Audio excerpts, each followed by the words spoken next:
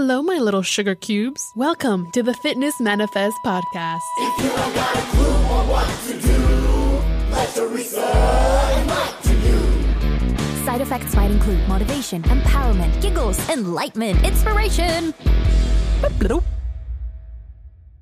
Hi, my name is Teresa Sedeno. I'm a personal trainer, and I'm going to teach you strategies to lose weight. In the last episode, I talked about the stages of readiness model. To recap, two psychologists, Prohaska and DiComandlin, created a psychological model to describe how we change. Their creation is known as the stages of motivational readiness for change. The fitness industry modified the original model to then describe a client's relationship with exercise. Today's episode will focus on an adaptation of this model, which will focus on changing your diet. Before I talk about the different stages of change, let's first define what eating healthy means. According to the Dietary Guidelines for Americans, we should eat 5 servings of veggies and 4 servings of fruit a day.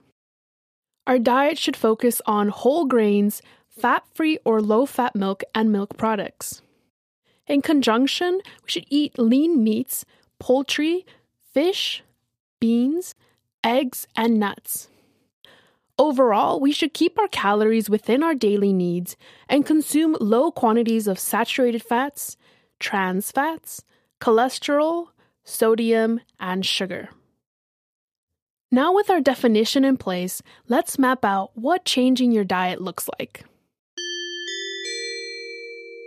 In stage 1, you've stated the belief you either can't change or don't want to change how you eat. Just like with exercise, you must ask yourself, why are you compliant? Practicing introspection provides insight into how you can change your beliefs and practices. A change in belief is necessary to take action later. Looking inwards is easy to practice and can be done anywhere and anytime. You need to learn about yourself and your diet by asking questions like, do I eat until satisfied or until my plate is empty? What has gotten in the way of eating healthy? How confident am I in my cooking skills? If you believe eating healthy requires cooking, but you are not a good cook, then you may believe cooking skills are preventing you from eating healthy.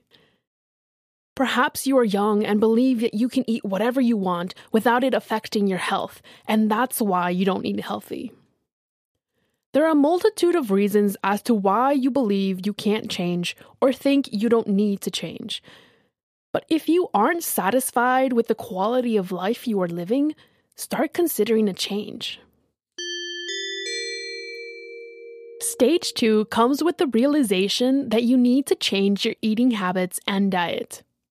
Whatever it was that sparked your realization, you need to gather information and mold a plan that you can follow. This stage is referred to as the gathering stage because you're not quite ready to take action. Instead, you are gathering recipes, cooking utensils, and methods of chopping, prepping, and cooking. After you've gathered your supplies, you must ask yourself what needs to change to enable you to eat healthier. Some things to consider in your plan for eating healthy are time and budget.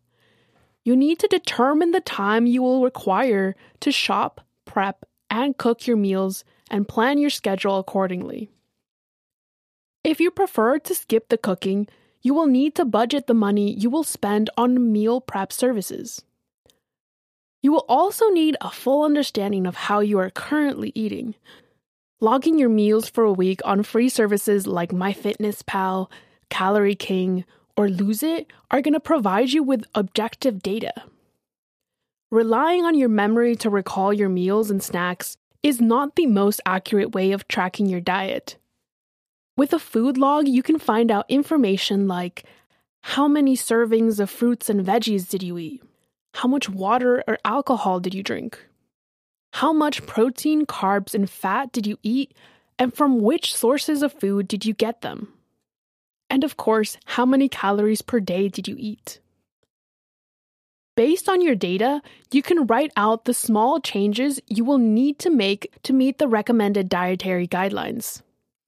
Once you're ready to take action, you move on to stage 3, where you will choose one goal to focus on for a few weeks at a time. In stage 3, you have begun implementing healthier eating habits.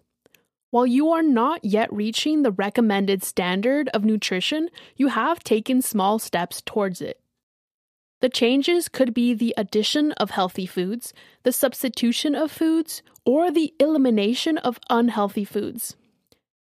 Change is not easy, therefore you should expect some imperfect meals, and that's okay. A few suboptimal meals will not mean you failed, nor does it mean that all progress is lost.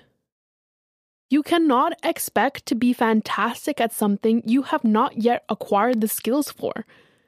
What will lead to successful change is overall consistency throughout your life. Someone who eats healthy 80% of the time for 85 years will live a higher quality of life than someone who repeats a pattern of dieting and binge eating. Some ways that have helped me succeed in increasing my servings of veggies are making smoothies with the pulp included so I can get fiber, serving the side of veggies first on my plate, and eating a veggie or fruit when snacking before I grab any carbs or desserts. With some compromise, consistency, and a kitchen environment that encourages you to stay on track, you will reach your goals before you know it. Stage 4 and 5 are closely related. In stage 4, you are meeting the minimum recommendations of eating healthy for less than 6 months. While in stage 5, you're reaching the recommendations for 6 months or longer. In both stages, you should focus on developing skills to adjust your meal prep and cooking times for when your schedule changes. Secondly, you want to focus on variability in your food. Try all the colors of fruits and veggies so that you can continually try new recipes. Change is not easy, but taking small steps makes lifestyle changes attainable and sustainable. The journey to health is a lifetime commitment. Therefore, trying to change too much in a short time will be overwhelming.